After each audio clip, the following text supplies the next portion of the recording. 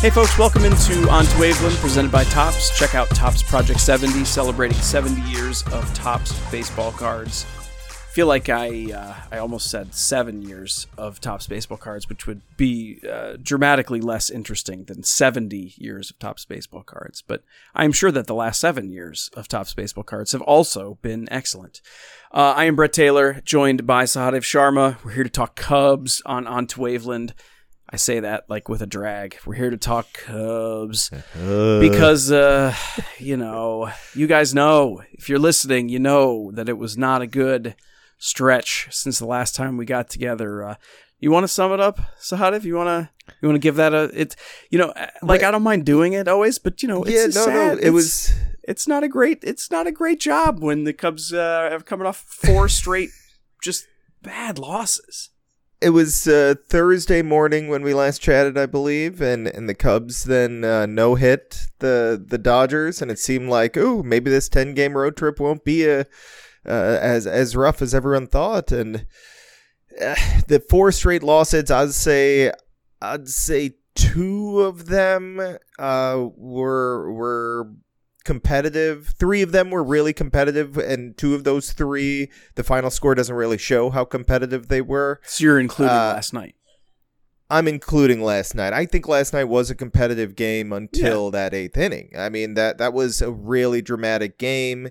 Some tough losses here. I think it's going to kind of skew a lot of views, and I'm doing my best not to just completely jump off and say it's time to sell. I think there's a lot of factors going on here that we'll discuss over the next 20 minutes or so. But there's just I don't think it's fully representative, the losses of the gap between the Cubs and the Brewers, right? Right now we're at 4 games, and the Brewers are playing a pretty simple schedule. The Cubs are competing their butts off against a really tough schedule while they're banged up. And they've hit this rough patch at the end of the month, and it just feels like, here we go. This is what we all expected, just a complete June swoon. And I don't think it's truly a June swoon. I think it's just a brutal schedule that's a little bit over the top when you really look at it, and the difficulty of the pitchers that they're facing, and you combine the issues that we've been talking about all season with the starting pitching, and then the offense going back in this funk, and now it seems like the biggest issue that I'm a little concerned may linger is that we're starting to see some of these bullpen arms tire. So that's where they sit now, 4 games back, kind of in a difficult spot, but also about to get out of this really difficult schedule and maybe turn it back on. Well, I think this next month will be just as important as this past month as far as can they do what they're supposed to do. Well done. Good summation of where things stand. I think the money quote, if I can regurgitate it well enough from what you said, is that I am also not ready to immediately jump and say, okay, time to sell. And I think the key word in there is time. And it's both because what's happening with the Cubs in terms of their results over the last 2 weeks is related to the schedule. It's related to who they're facing. It's related to their injuries, all of which are going to change because that's the nature of baseball, but also related to who the Brewers are playing. I mean, credit appropriately to them that, one, they've beat up on the Cubs this year. If the series between the 2 teams had gone differently, this would already look different. So kudos to them for that. And then they have, I think you described it charitably. I'll be less charitable. It is the most joke of a stretch of a schedule I can remember seeing.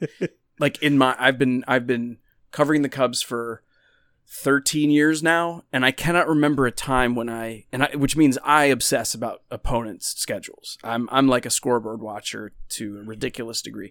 I cannot remember the last time I saw a schedule for a month and a half where it was every bit was favoring a team. So it's the worst possible teams playing at their worst possible ability, using their worst possible pitchers, and the home road division of them is perfectly. I mean, it is really something magical that the Brewers have been granted by the baseball gods during this stretch. And but again, where you have to land on the kudos is if you get a joke of a stretch, you should win a lot of games, and they are. So you package all that together with the Cubs situation and the losses this weekend, and you say that's not a reason that I'm unrealistically optimistic about both sides of that equation turning over the next few weeks. It's just a reason that I'm like not committing here on June 29th to saying there is no chance the Cubs will be around first place in a month from now. And like with all appropriate love to the fans who are reacting in the moment of a historically bad loss. I loved that, by the way. That made me feel much better about that loss, that the Cubs had never been tied in a game going into the 8th inning and then given up 10 plus runs to lose. That had never happened. And so like all of our feelings about that and how egregiously bad it was, we were correct. You've never seen anything that bad. So I appreciated that. But with all due love to the fans that do react that way in a game like that, I think it would be silly to say that you know for sure at this moment that this is a team that absolutely is going to sell or should sell, because we just don't know what it's really going to look like in 3 weeks. And I think I said this on Twitter last night. All we really know now, what's been decided, and I'll gauge your reaction to this, Sahadev, is being a notable early buyer is probably off the table now. Now I don't think you could justify really giving up much of anything of value to bring in like a starting pitcher in a market that's already tight as hell. I mean, it probably getting anybody to eat innings right now would probably cost you something notable. I don't think that would be justifiable. Whereas maybe 4 or 5 days ago, I would have said otherwise. And so like for me, that's a really big swing in just 4 or 5 days, but on a pretty modest point. Yeah. I've been talking to a lot of people, both with the Cubs and around baseball. So this is just like information, tidbits I've gathered over the past week, 10 days, just in general, like trying to get an idea of the trade deadline, not just the Cubs, but just how teams may be working. And everyone kind of is saying, like, I don't think this Marlins trade is an indication that things are going to get kicked off and we're about to see a flurry of moves. My read on things, talking to people around the game, is that especially the starting pitching is going to take until like closer to the deadline, which I think, you can look at it two ways, right? The Cubs need a starting pitcher now, right? Maybe that's Trevor Williams. I don't know. But they definitely need help now to keep this thing afloat and to get on a run. But they also need time to figure out what they are, because I think I probably lean in harder on they can't be sellers than I truly believe, right? They kind of, there's a lot of arguments to be made of why they should be sellers, and I get those. I'm not blind to the fact that there's a ton of free agents, that if they don't win the World Series, this is going to look bad, and if not immediately in the long run, it could look really bad. It could hurt this organization for years down the road if they make mistakes over the next month, right? This is kind of a critical period. I guess we say that a lot. Maybe that's just true all the time, but this feels like especially true. Every single right day is like just immensely critical.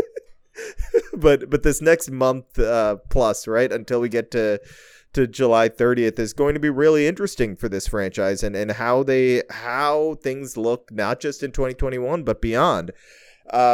But the feeling I got was the Cubs aren't going to, they were never going to be aggressive buyers. That just wasn't in the cards. That didn't, something would have to be very different.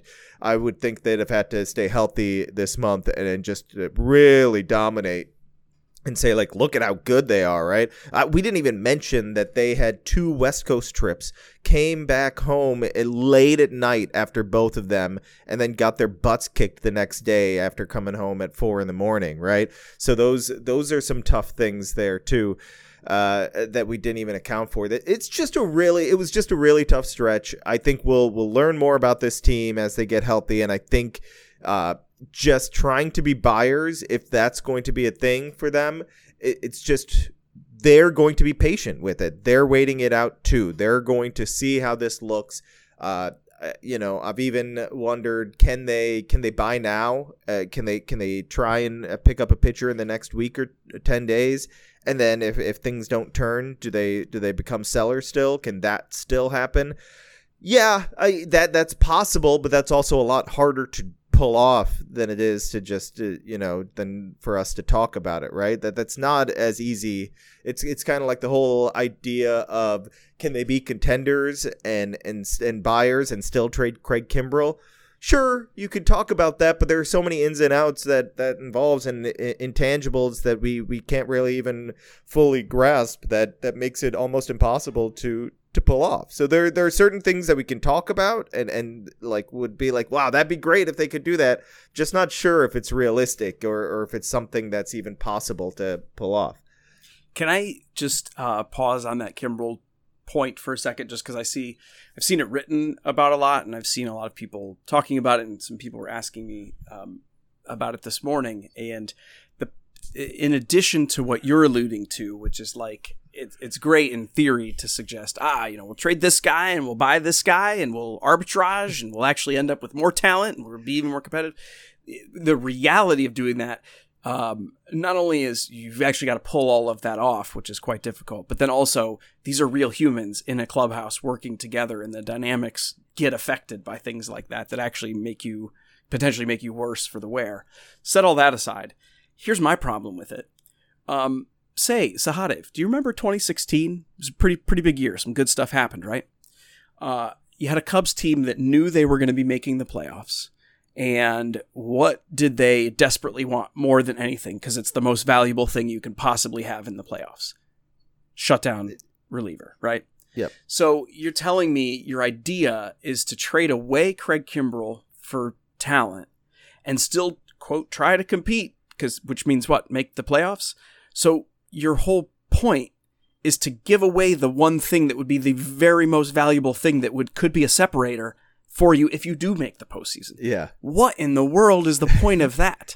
I Especially really don't with get that. the way this team is built, right? Because Yes. right now, I mean, if you want to make an argument for them to buy them and I think the end game then is, I believe this team has a way to get through the playoffs. That way to get through the playoffs and make some noise is going to be with their bullpen, right?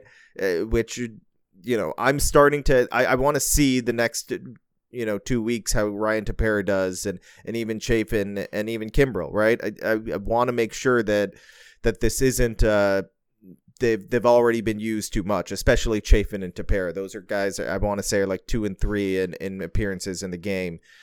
So yeah, you can't, it doesn't, I've tried to go through that. I'm like, I wonder how it would work. I wonder if it's possible. And, a month and a half ago when it was like, oh, maybe Rowan Wick comes back at the beginning of June and it's just lights out. And everyone's like, yep, there it is. That guy, that's the guy we remember when he was healthy. Well, that's out the window too, right? That's not happening. So even that outside chance is gone of Rowan Wick coming back and being this dominant force and kind of making us feel like, okay, there's the heir apparent to Craig Kimbrel. He's right there.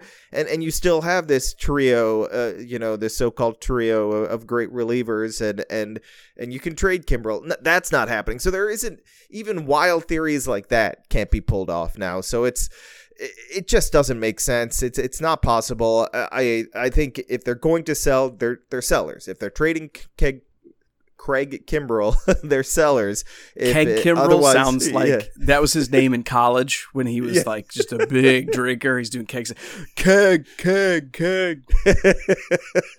Yeah, exactly. But yeah, it's it's fun to think about these things in theory. Sorry, I got to interject again. I like how you said exactly in the same voice that if I had made like a really good point, it's yes. like, talking about his FIP and made it really. Oh yes, exactly. No, whereas great point. I was keg, yes, big drinker. Exactly. Big drinker. Yes, exactly. Good point. There's just no way to thread that needle. That's not a realistic idea. And a lot of this stuff that we like to throw around in theory just can't, it doesn't work in baseball with real lives involved and people who would be pissed off about it in that clubhouse and just wouldn't be able to let go of the fact that looks like a move a team that's not trying to win would make. I'm surprised they've been able to talk past the Yu Darvish Victor Caratini trade for the same reason, and that wasn't even in season. So that's the main difference, and because they don't want to implicitly be talking bad about Zach Davies, who he's been fine. He has not been, I think, the best version of what anybody would have hoped necessarily, but he's actually been on a run since the start of May he's got like a 2.80 ERA, and that includes that blow up against the Marlins. Looking for an assist with your credit card, but can't get a hold of anyone? Luckily, with 24/7 U.S.-based live customer service from Discover, everyone has the option to talk to a real person anytime, day or night. Yep, you heard that right. You can talk to a real human in customer service at any time. Sounds like a real game changer if you ask us. Make the right call and get the service you deserve with Discover. Limitations apply. See terms at discover.com/creditcard. All right. So, Sahadev, here's the question. I don't know. This sort of became the theme of this episode, but I think it's appropriate, not because it's like the thing you have to talk about in late June and all throughout July, because I don't want us to like only talk about this all for the next month, but I think it is an appropriate checkpoint now because, as you mentioned, the Marlins and Blue Jays did that trade, and it does sort of open up the question of like, okay, are we starting to see some seller action? The Cubs dropping these 4 games, falling a decent clip back in the Central. Here's the question for you. If you were putting dollars on it, what is your percentage belief that the Cubs are going to be sellers by the end of this month? You go in, and you can do a percentage if you want, or you can go 2-1. You can go, where are you placing that they're going to be? And when I say sellers, I don't mean just like standing pat. I mean trying to explore deals and find a taker for, reasonably valuable shorter term players. As we sit here today, no one's going to hold you. Yeah. It's fine. I mean, you're putting money down on this, by the way. Like you're going to owe me, but no one else is going to hold you to this because you're not a new user at BetMGM, so you don't qualify for the special deposit offer anymore. I mean, I'm going to cop out and say 50-50. It is not 50-50. Get out of here with your 50. Give me trickle one way or the other. Come on. You think it? I mean, I think the next 2 days are huge. I think. Okay, then you know what? I'm going to give you the hedge. Being 4 out and being 2 out, all completely change the math. I'm gonna foist you on your own petard there, and I'm gonna say, fine. Let's say the Cubs win the next 2. What's it look like? Let's say they split it, and let's say they lose the next 2. I'd say I'd put it at like 30% that they're sellers. If they win the next 2, if they win the next 2, I mean they're only 2 out. It's tough. They have trouble with the Reds. I know that the Reds are pesky. I still think that I think a lot of this will be confidence for them if they can win these next 2. I also think if they win the next 2, we're going to see some turning with the offense. I think that's going to be a big key. I'm really keeping an eye on like a guy like Ian Happ. Just little things like that. I shouldn't say little things. They're pretty big things. I mean, who is playing well on offense is going to be huge, right? Over the next until they get really healthy. We know what's going on with Rizzo, and their pitching gets a little bit more fortified. And that I think Trevor Williams helps that. I think Justin Steele would help that. So I think little things, guys coming back will help over the course of July. You win these next 2 games. You're going to have a pretty, like what? It would have to be like an average July or terrible July, right? And I don't see like an average July. I just don't see that happening with the way this schedule is, unless they just are a different team and we were blinded by May, and that's possible. I'm not ruling that out either. I just don't think it's true. And I know we've talked about this a lot. It's just really hard for me to believe that we've talked about this offense for years, right? We've talked about what they're missing. We've talked about all of that for so long. And then they add those elements. And for a month, they look like they did when they were at their peak in 2016, where they weren't, I shouldn't say that. Not their peak in 2016 where they were just like clobbering the other team and just grinding opponents, starting pitchers into the ground. Those first, 3 months of 2016, that offense was just in a groove that we've never seen, really. But maybe a step below that. And everything was clicking. I'll admit to that. The hot players were hot. I mean, the superstars were hot, and Duffy and Nico were hitting, and Jake Marisnick was crushing every fastball that they threw him in the zone. So a lot of things were going right, but I also don't think I think they're much better than they are now on offense when those guys are in. I know people are just like, you can't say that Nico Hoerner and Matt Duffy are that important. There's just something about adding that element, especially to this particular lineup, that really changes the way everything works. So as long as they get healthy, as long as they get Nico, just get Nico back soon, and things are going to look a lot different. You have to, of course, Rizzo's back is a big question mark right now. So we need to keep monitoring that. But this isn't the team that we're seeing in June is just trying to get through this month and somehow stay in the race, and then hope to get healthy, and then hope for reinforcements at the end of the month. That's fair. I'll I give you grief, but I also probably would have wanted to slate it around 50-50 as we sit here today. But I also agree with you. I think you make a good point that it's weird to say this, and I think be right about it, that in a 162 game season, 2 games can really make such a big difference in your perspective on what is likely to happen or not happen. And I think that if the Cubs were to win these next 2 games, you're 2 back, I think it's just so unlikely that they will fall far enough back by the end of July that they're going to be a big seller. I think that's very unlikely. Like Sahadev said, I'd say they're hovering around that number where Jed has to decide, are they sellers or buyers, right? They're like not, if they're alone in second place, pretty clearly, where you could feel comfortable that they're not going to get usurped by a team behind them. But they're 3 games back. I just don't see it. I don't see them selling at 3, but then, like, I know it's just a game difference, but like, you start to get to 4, you start to question it. 5, yeah, I think 4 is the over under. I think 4 is where you say, like, I don't know. I think 5, you're there like by July 28th. They're sellers. It's just a tiny. And of course, how they look, right? Well, like what's going on? Let's put state that. We need context to it let's as well. add that explicitly. We're implying that, but this is a different conversation if this was a team that was expected to be a juggernaut and it was like, oh, it's just sort of fluky that the standings are the way they are. We believe that this team is fantastic. That's not the case. There's a lot that we like about this team. We think maybe the bullpen's legit, but like the rotation is a very real concern that's not going away. The nature of this offense might be a concern that's not going away. And so that informs exactly what Sahadev's saying, that it is like right at that 4 or 5 game mark that I just think it would be, I think it's not hard to justify selling, if you're at that level with this team, and given the context of who's a free agent, what's going to be happening in the future, what the farm system like, all that kind of stuff. I think 4-3-2, anywhere tighter than that, I think you get excoriated as like another white flag situation, fair or unfair. So that's why, these next 2 games are going to make such a disproportionate difference, especially because the swing, from 2 games out to 6 games out is a really huge difference.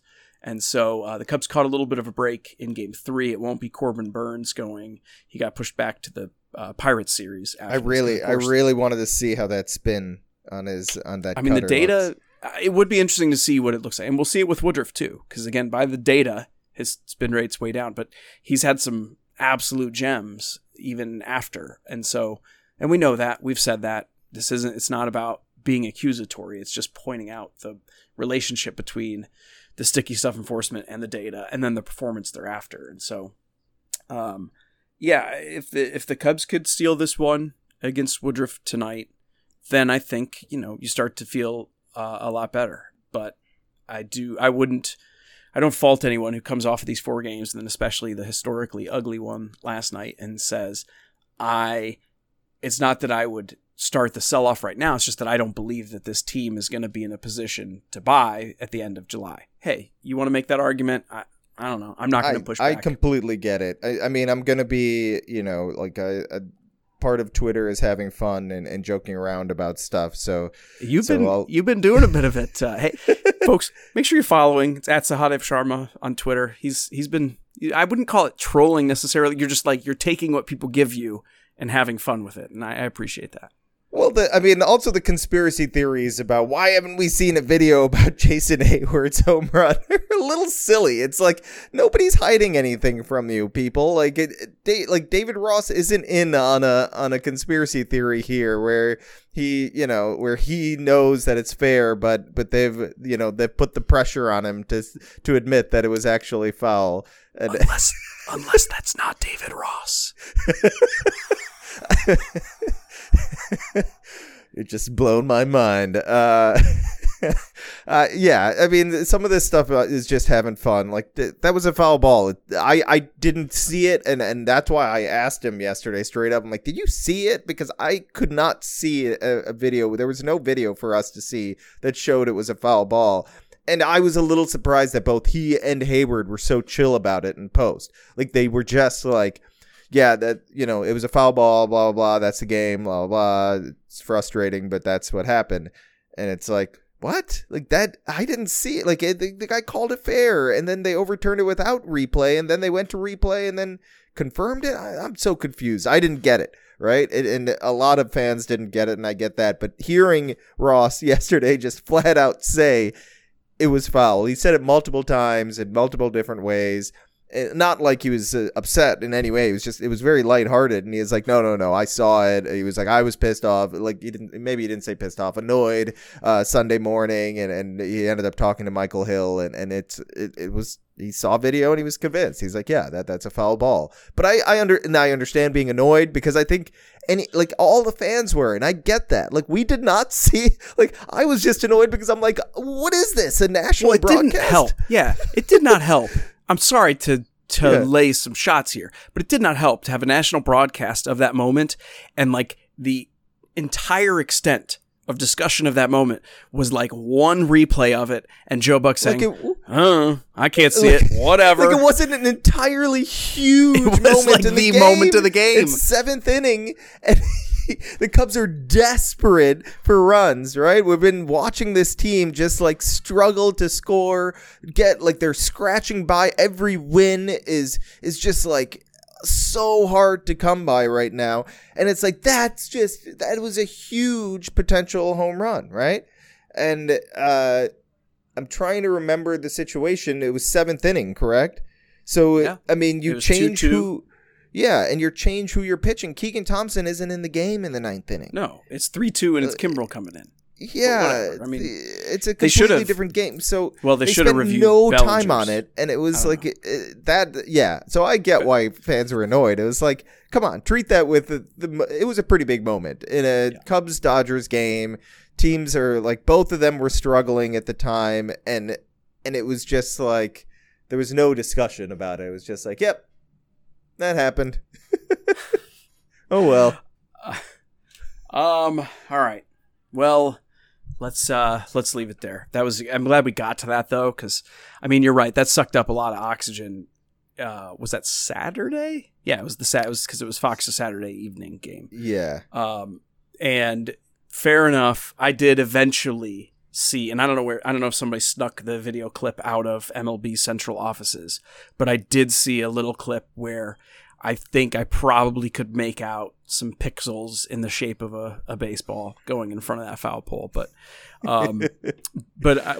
without placing myself within the conspiracy theorist group, I do think it is odd that in these situations there isn't just tweet it out or something. If you've got a definitive video. Yeah, just no, I get that. There's frustration there at minimum. Why do we have to even have this discussion? Just show us if you have clear evidence, just show it to us. It makes it so much easier for everyone. And it's yes, I agree with that, and I get that. And that's yeah, I want to see it too. Like like I said, that's why I asked. But I also want to see video of Bigfoot, and nobody's going to release that to me. So I guess we'll just let the conspiracy live on. The truth is out there.